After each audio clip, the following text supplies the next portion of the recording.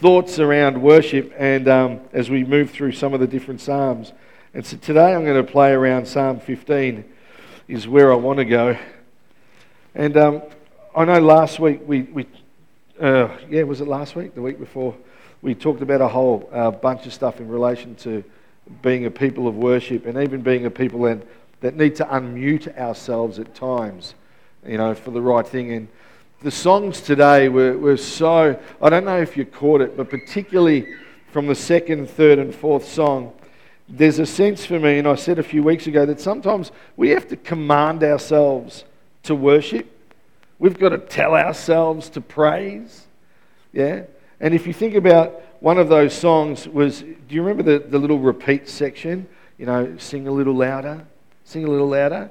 People are so confused that it's the worship team saying, come on, sing a little louder. And so you've got to repeat it, sing a little louder, sing a little louder. All right, sing a little, but that's an actual anthem where we talk to ourselves and we're saying, hey, sing a little louder. Come on, inside of you, sing a little louder. And then it gets into the reality of it. So I'm going to sing a little louder in the presence of my enemies. I'm going to sing a little louder, and it goes on. And then we get to the next song, and it's I won't sing it, I certainly won't sing it, but it's, come on my soul, don't you get shy on me, lift up that song, because I know that there's a lion inside of you, so sing. So sometimes we have to command ourselves to worship because life's not always good. I love going to churches that tell you life's always good, because you come out feeling really good until you get home and realise that life's not always good. Particularly if you've smashed your car on your way, or you've got a sick parent or a sick kid or bills. Life's not always easy. Life's not always good. And coming to Jesus doesn't make things sweet. Yeah, it just means that we've got an inner strength to get through that stuff. And then we get to that last song, and that was, and the where's the words? I've got to find the words of the part that I'm looking for. It was about praise, praise, praise. Praise will be my song. Praise will be my song. How can I contain it? I can't contain this love. So we get to this part in our walk and reality with Jesus that no matter what we're going through, praise is going to be my song. No matter what the enemy throws at me, no matter what life throws at me, no matter what people say, praise will be my song.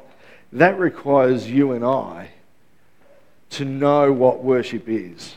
That worship is our whole life. And it's not only when stuff is sweet. It's not only when stuff is good. It's 24 hours a day, 7 days a week, 365 days a year. I just came back from South Australia.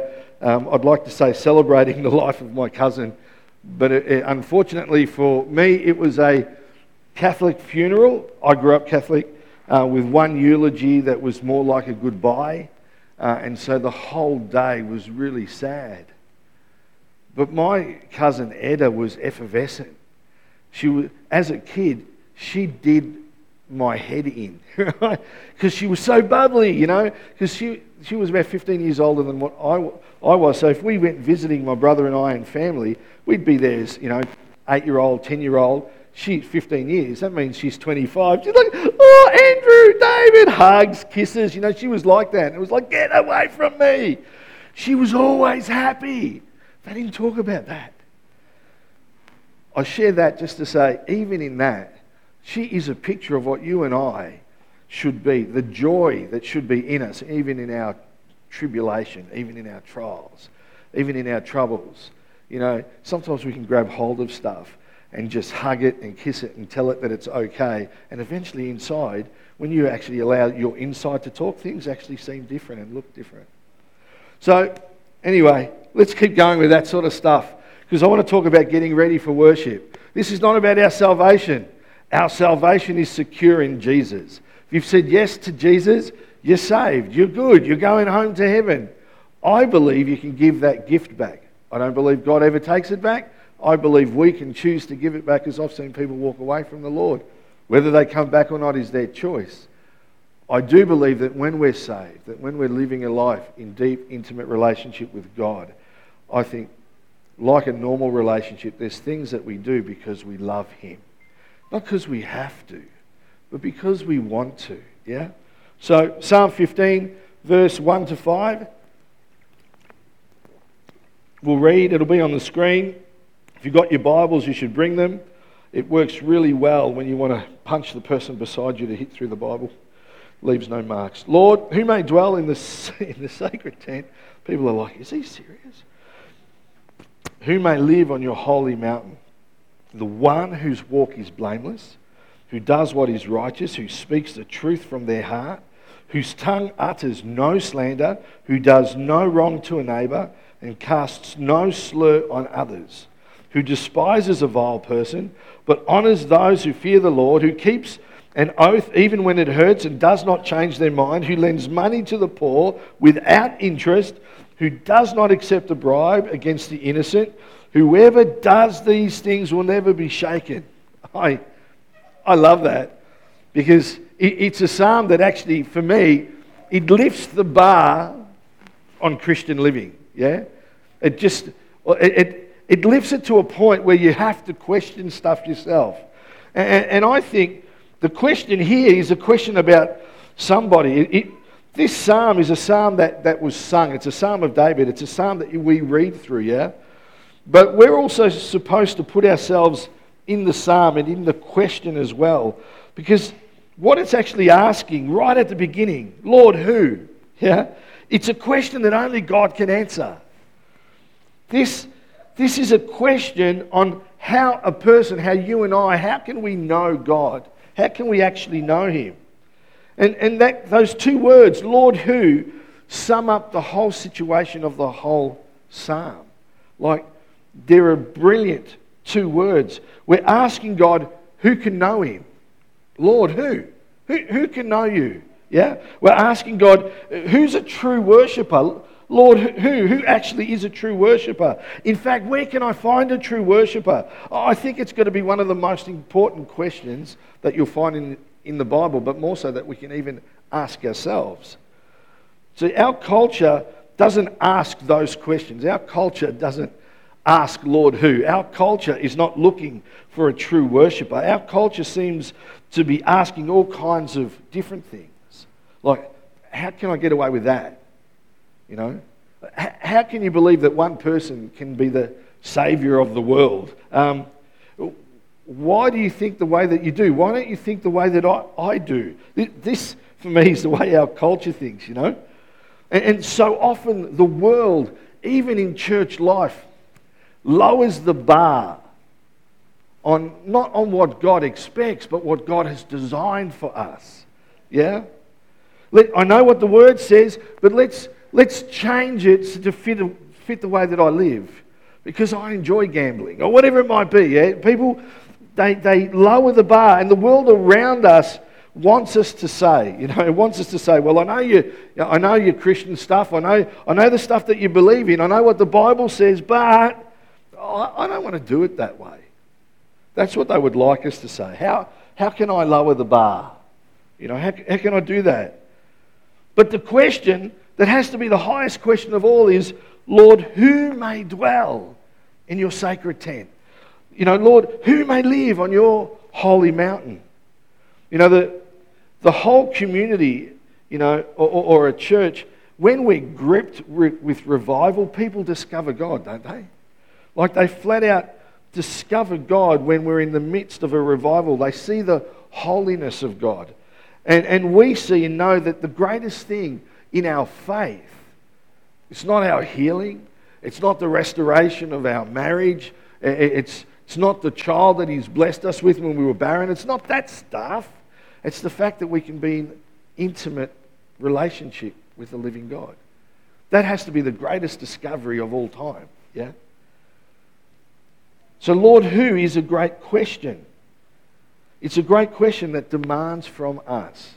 Christians today don't want to be or have anything demanded of them. We're in age of grace. God's done everything on the cross. Your salvation's good. You can do whatever you like now. Go and live life. Well, if I got married that way, I reckon that for those of you that know my wife, she would probably show me the front door. Yeah? Hey, I love you. Thanks for marrying me. But listen, I'll be home for dinner at 6. But other than that, I'll be out fishing, hanging out with the boys, robbing a bank, I don't know, doing whatever I want to do, and I'll see you. And, I might be home tonight, but otherwise, don't wait up for me, see ya. And I was like that. Could you imagine if I was like that every day? It would be a disaster, wouldn't it? It would be an absolute disaster. So in this question, Lord who, it's a great question because it actually demands something from us. And I love this because when I got saved into a church that was, I guess, a discipleship-making church. And they expected stuff, not correctly, probably wrongly, but it created within us this thing that, man, God actually gave so much for me, I want to give back. How can I not want to give back? So this question, Lord who, I read the whole passage, all of Psalm 15, and I don't think things like, geez, I'm great. Obviously it's talking about me. Who can live on the holy mountain? Who can enter his sacred tent? Well, obviously that's me, I'm chiseled, I'm smart, I'm intelligent, I'm brilliant. Aren't I all of these things? I don't think like that. Instead, I actually have moments where I talk down to myself and I think, I know it's me because of Jesus. But man, I hope it's me. Now, I know it's me because of Jesus. I can enter his sacred tent. I know that. But man, he must love me so because I fluffed up again. I did this again. I said that again. And I talk down on myself and it's almost like, oh man, just make me more like Jesus, The only way you and I can legitimately be the things that this psalm requests is when we're in right relationship with Jesus. There is nothing that we can do. But we can actually be prepared, yeah? There's nothing that we can do to make us right, but there's things that we do. If Melanie loves me, she loves me because she saw something in me. Now, I don't think I can do anything. Now, it's a poor analogy because I'm talking about humans, I don't think there's anything I can do to actually make her love me more or less, because no matter what my wife does for me, I love her. But there are things that I can do because she's deserving of it, yeah? And I think with God, there are things that we can do. We can prepare ourselves in worship because he's deserving of it. And praise God that he does give us a Holy Spirit that lives in us so that we can actually live out Psalm 15.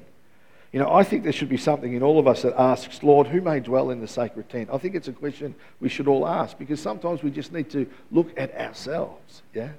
Not to judge anyone else, but to look at ourselves and say, hey, God, is there something in me? Because so often it's so easy for us as believers to focus on the temporary things of life, don't you think? Money, work, success, relationships, getting the latest Samsung, ditching the latest Apple, having the best technology, the biggest television, making sure that you've got Netflix, Amazon, Paramount, MGM, Disney, Star Wars, Binge, KO. Before, you want it all, don't you? Because this movie's here, and this movie's here, and this movie's here, and this show's here. So you want all the latest stuff. Maybe I just get so caught up in that stuff, yeah? That maybe I'll blame my children. It's their fault. Anyway, we can get so caught up on that we can actually end up living really mundane lives, and we miss the question, Lord, who may dwell in your sacred tent on your holy hill? So I want to get a little bit practical with the time that I've got left, if I can. Because the two words at the beginning summarize the whole situation. Lord who? We're asking Father God how we can be true worshippers. Now, the Psalms, I said a few weeks ago, the Psalms are God-centered. They're songs that are God-centered, but most of the songs that we hear on the radio today, they're man-centered, Wouldn't you agree? Yeah, they're not God-centered songs. Yet the Psalms give us permission to think about ourselves. They cover every mood of life, don't they? Right from the beginning to the end. And above all, the Psalms are there to point us and direct us back to God, back to the Lord. And if we're the disciples of Jesus, we want to call him Lord. Yeah, I love calling him Abba, love calling him Papa, because it's an intimate relationship. I love calling him Father. But as Christians, you cannot change the reality and fact that he is still the Lord of our life. And some people don't like that word because that means he's master. And that if he's master, then he may want to change some of the things that we do because he knows better as our master. But he's a master, and as Christians we should want to call him Lord, and we need to recognize that he's our master. Because if we're ever in trouble, if we found ourselves on a stormy sea, wouldn't we want to call out to him? Hey Jesus, hey Lord, hey Master of the oceans, can you fix up the storm that I'm in right now? Yeah, we want to be able to turn to him. And now the context of this Psalm of David is around the tabernacle. You know, the priest had to approach holy things and make sure they were right. That's what they had to do, Old Testament. We don't have to do that because we have Jesus. But there's some truth in this that we need to be able to see and to pull out. Because the priest would approach the holy things, making sure that he's totally and correctly prepared. And not only that, then he would make sure that the others that were there were ready to actually sacrifice, all so that they could get ready for their best worship, really. And in this context, there's no temple yet. They're still in the tent. They're probably on Mount Zion. And you've got helpers that are sacrificing. You've got priests that are trying to get right, all to step into the Holy of Holies. That's the context of this particular psalm. And so the question that David asks, actually, who may dwell, in this sacred tent? Who may live in your holy mountain? He's actually searching. He's searching. And to a degree, the searching is still going on. He's looking for a genuine worshipper. He's not looking for someone that just does a little bit of religion. He's actually not even looking for the kind of person that does a little bit here and does a little bit there and looks right, but behind closed doors, when we're not around, is living a life that's contrary to all that. That's not what he's looking for. He's actually looking for one that worships God, that lives out a life of worship, totally lives out their life on that holy hill. When it comes to this psalm, and when it comes to our worship, you and I need to understand that it's our whole life. It's every part of us. Yeah, and this psalm gives us these beautiful hints along the way. I don't know if I'll get through them all, but it's just this beautiful reality of how we can step into a place. And again, it's not about our salvation. It's not to better our relationship with God, but it's just to prepare ourselves the way we would do for a wedding. The way that I did for a funeral. I carry enough weight, but for almost 3 days before the funeral, I didn't eat any chocolate. I had no carbs. I just wanted to get a little bit of the fat off so that when I met the cousins I haven't met for 20 years, I would look better. So I prepared. I know it was only 2.5, 3 days, but I tried, yeah? So if I did that for a funeral, for people, maybe sometimes some effort for God, it doesn't go astray, yeah? Not because he wants it, not because we have to, but because we want to for him. So let's go back to that question. Lord, who? Who may dwell in your sacred tent? Who? It's a huge question that won't go away. This question will never go away because one day the Bible says that you and I will actually stand before the Lord in judgment. And not a judgment for heaven and hell. Christians don't stand before him for that sort of judgment. But we do stand before him. And I want us to understand how important this question is and how it relates to our relationship with God.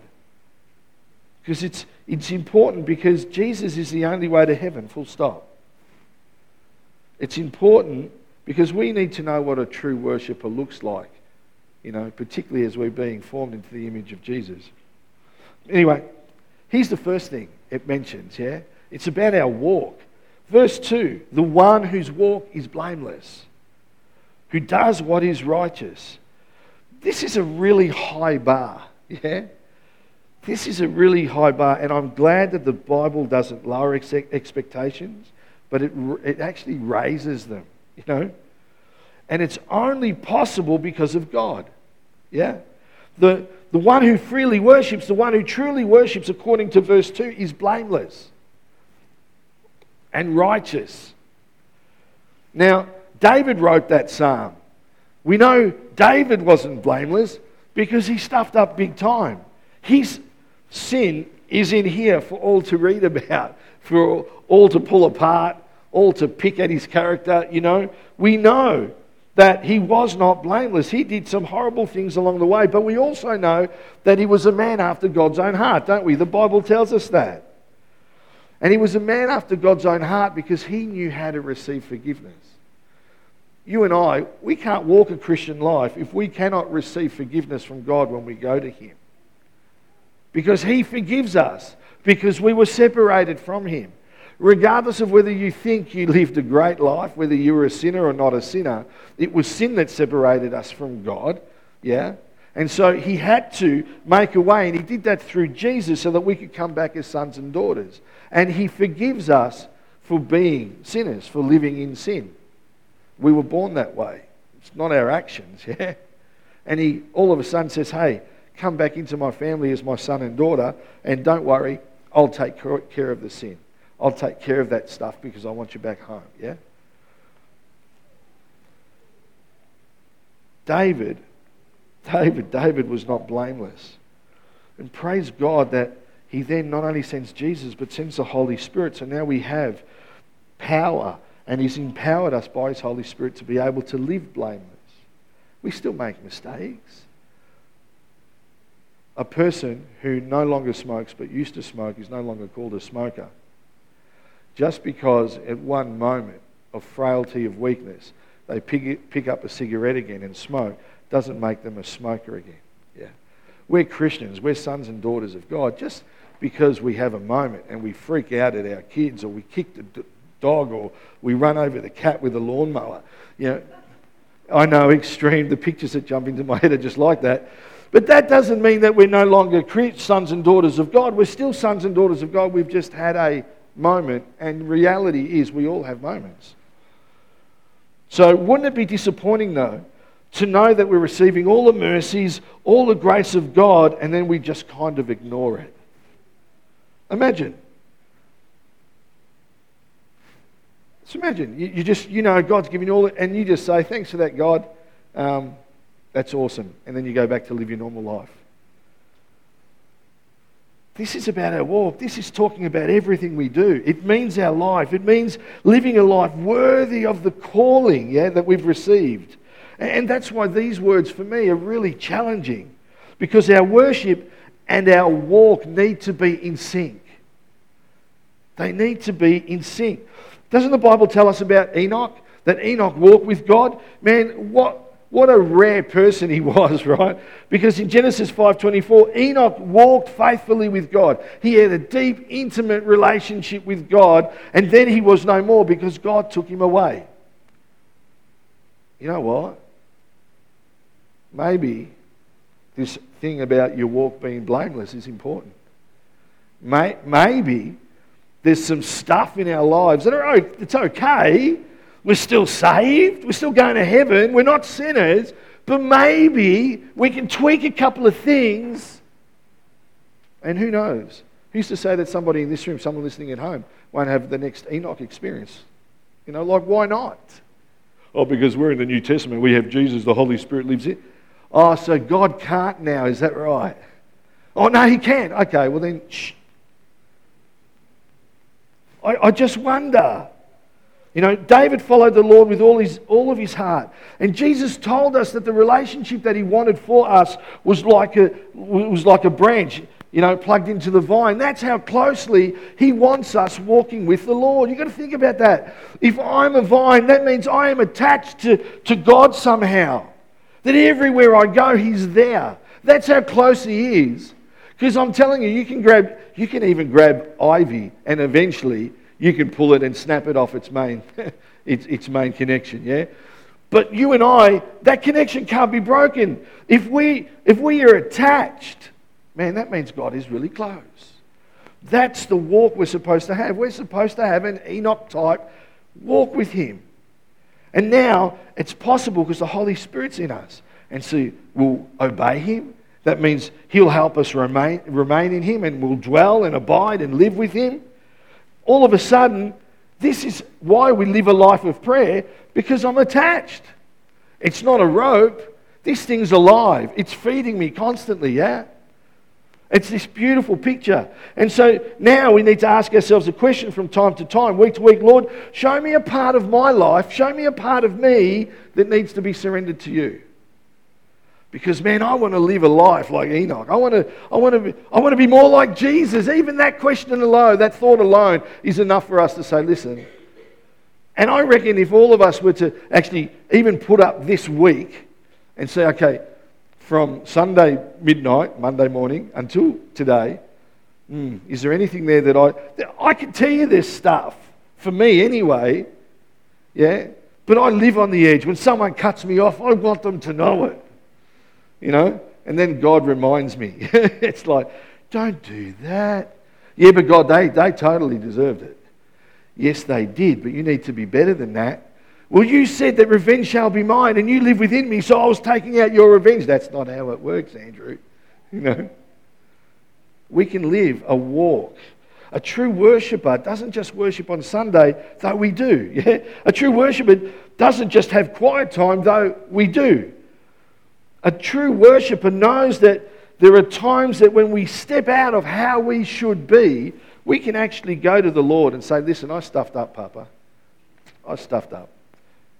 I know You've already forgiven me, but forgive me, I shouldn't have done that. Make me more like Your Son. You know, if I hear another person say that we don't have to ask God for forgiveness, it's true, we don't. He's forgiven us. But if I have another person say that we don't have to ask God for forgiveness, they have no idea what it means to be in a relationship where you're so gutted that you may have done something that actually hurt another person. Yeah? I don't ask for forgiveness or say sorry because otherwise I won't get it. I do it. I ask it because, man, you know what? After all that He's done for me, why, you idiot. Andrew, oh man, God, I'm so sorry. I didn't mean to hurt You.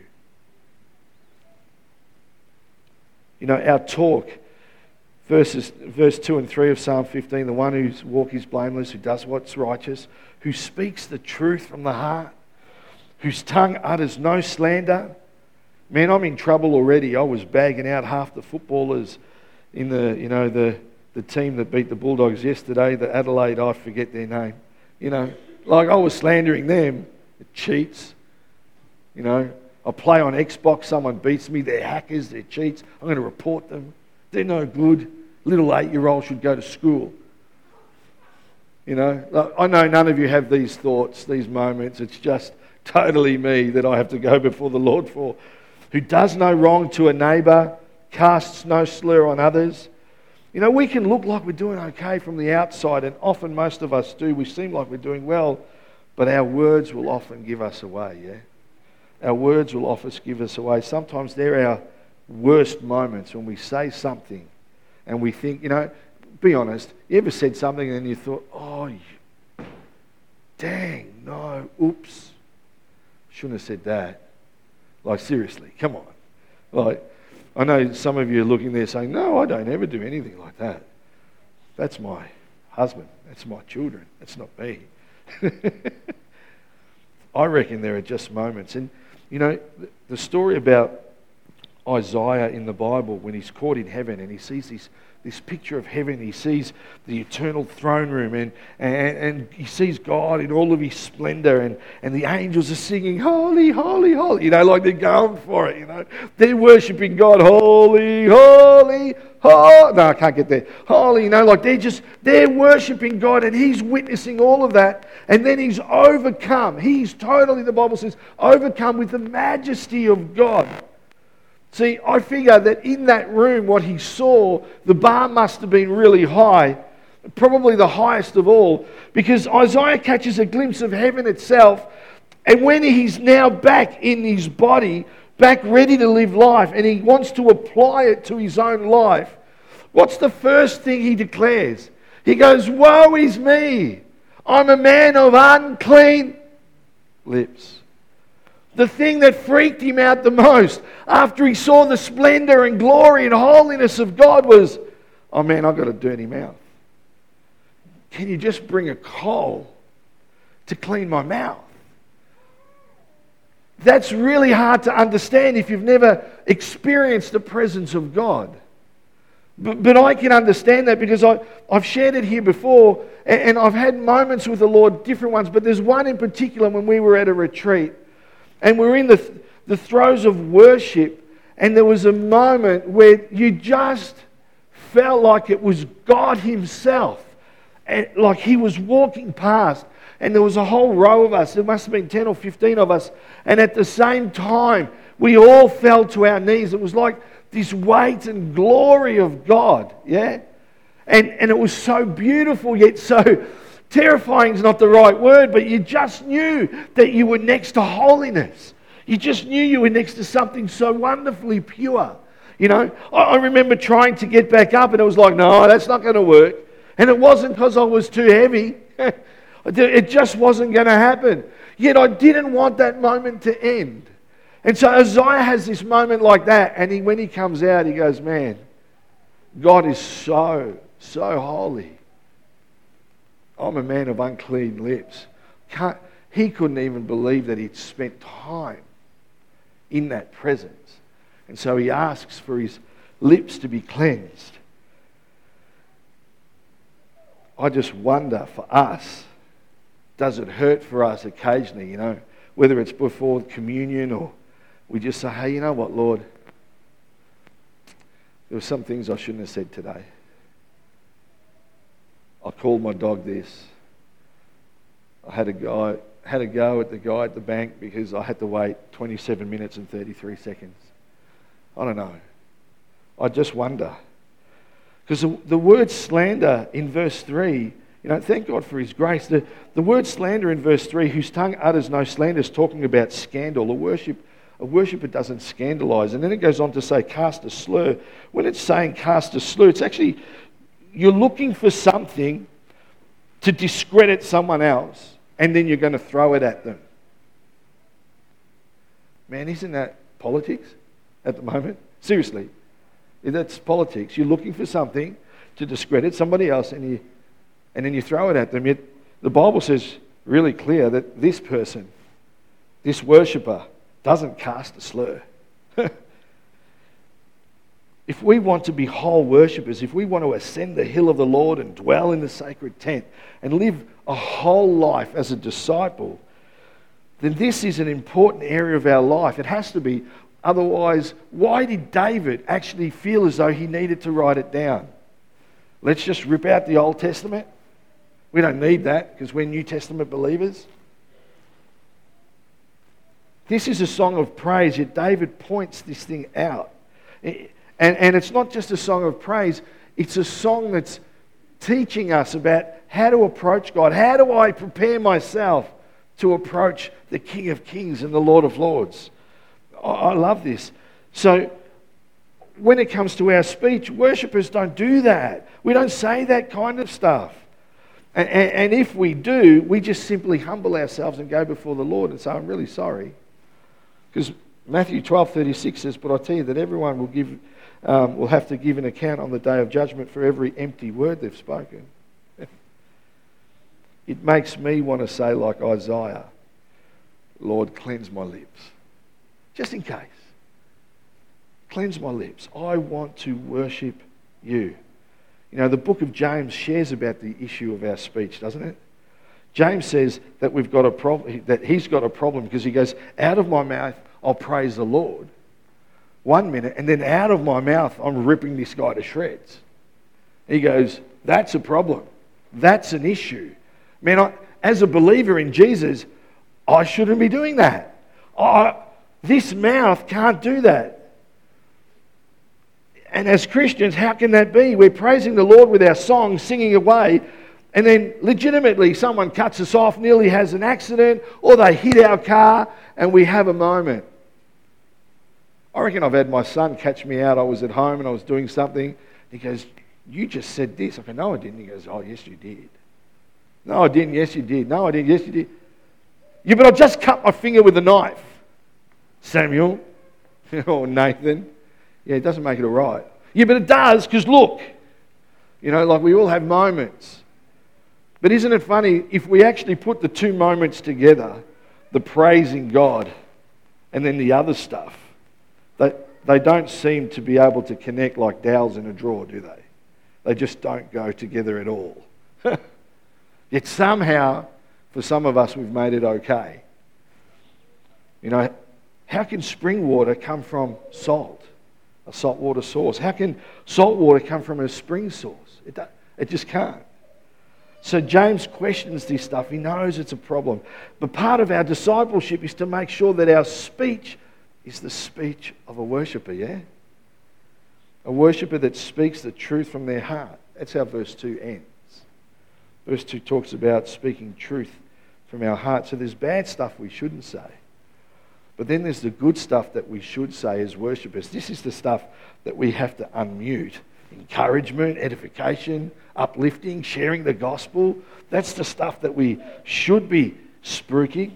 And that's an important part of our discipleship, and it's an important part of our worship, because this psalm's talking about a whole life of worship. And it starts with our walk, and then it ends up with our talk, yeah? And I'd love to go on, but I'm going to get everyone to stand. Because I've got 3 others and there's no way I've got time to talk about them. You won't be home till next week. And then you'll be forced to use some of those bad choice words. No, we wouldn't. Yes, I know some of you would. My roast is burning.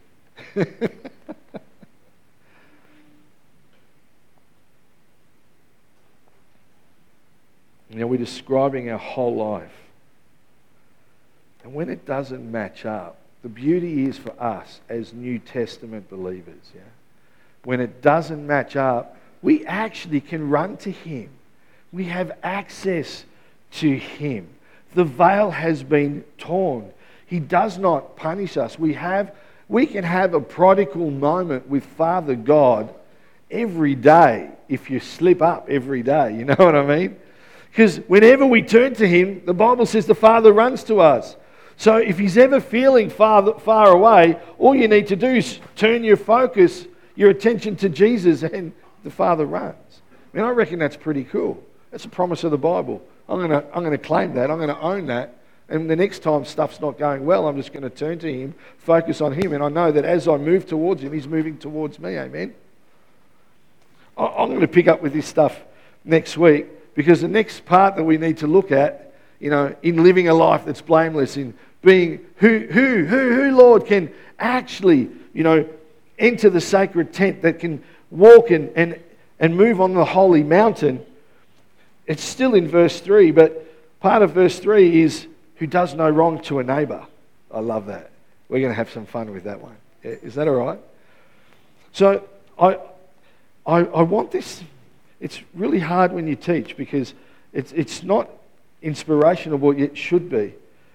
What I'm wanting to show us is that in our love for God, though we need not do anything for it, we can still prepare ourselves beautifully for Him.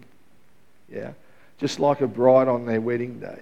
There are still things that we can do. So we can watch the way that we walk. We can watch the way that we talk. Most people here, those that are listening at home, know that I like playing Xbox. I enjoy that. I've got a group of friends. We've recently brought another dad into the group who happens to be a Melburnian from Geelong. Yeah. But I discovered yesterday, because I do so much counselling through the Xbox, that he was a Christian, went to church for a long time and has not been for some time. And in his words, I can't believe that you're a minister. And so we keep chatting and keep talking. Point being, if my speech wasn't right, I know, because of my conversations with this person, that he would have already changed the friend status and just kept moving on. It's just that type of person, in the way that he lives. He wants things to be right, wants to raise his kids right. It's important the way that we walk. It's important the way that we talk. And it's important the way that we treat each other, even when we're different. Amen? So, food for thought. Yeah, just food for thought. If we want to be whole worshippers for him. Who? Who, Lord? Who may ascend? Where will I find a true worshipper? So let's pray. Let's enjoy the day. The sun shines out. My son's going to play football. I'm sure I'll have no voice left by the end of this particular Sunday in Jesus' name. Father, we just thank you for your goodness. We thank you for your kindness. We thank you, Lord, that we've gotten through another 2 weeks of holidays. We thank you, Lord, that, Lord, some of us parents are thanking you that our children will eventually be going back to school, and we thank you for the breather that will be. We thank you, Father, that we can worship you. We thank you that we walk with you. We thank you that we are attached to you, Lord God. That's how close you want us to be. And Father, I pray, Lord, that we may not have an Enoch experience where you take us home now, but I pray that we have an Enoch experience where we walk and talk with you so closely that it is a normal part of every day. So Lord, just bless us. Bless those that have watched from home. Lord, bless us in all that we do and keep us safe in Jesus' name. Amen.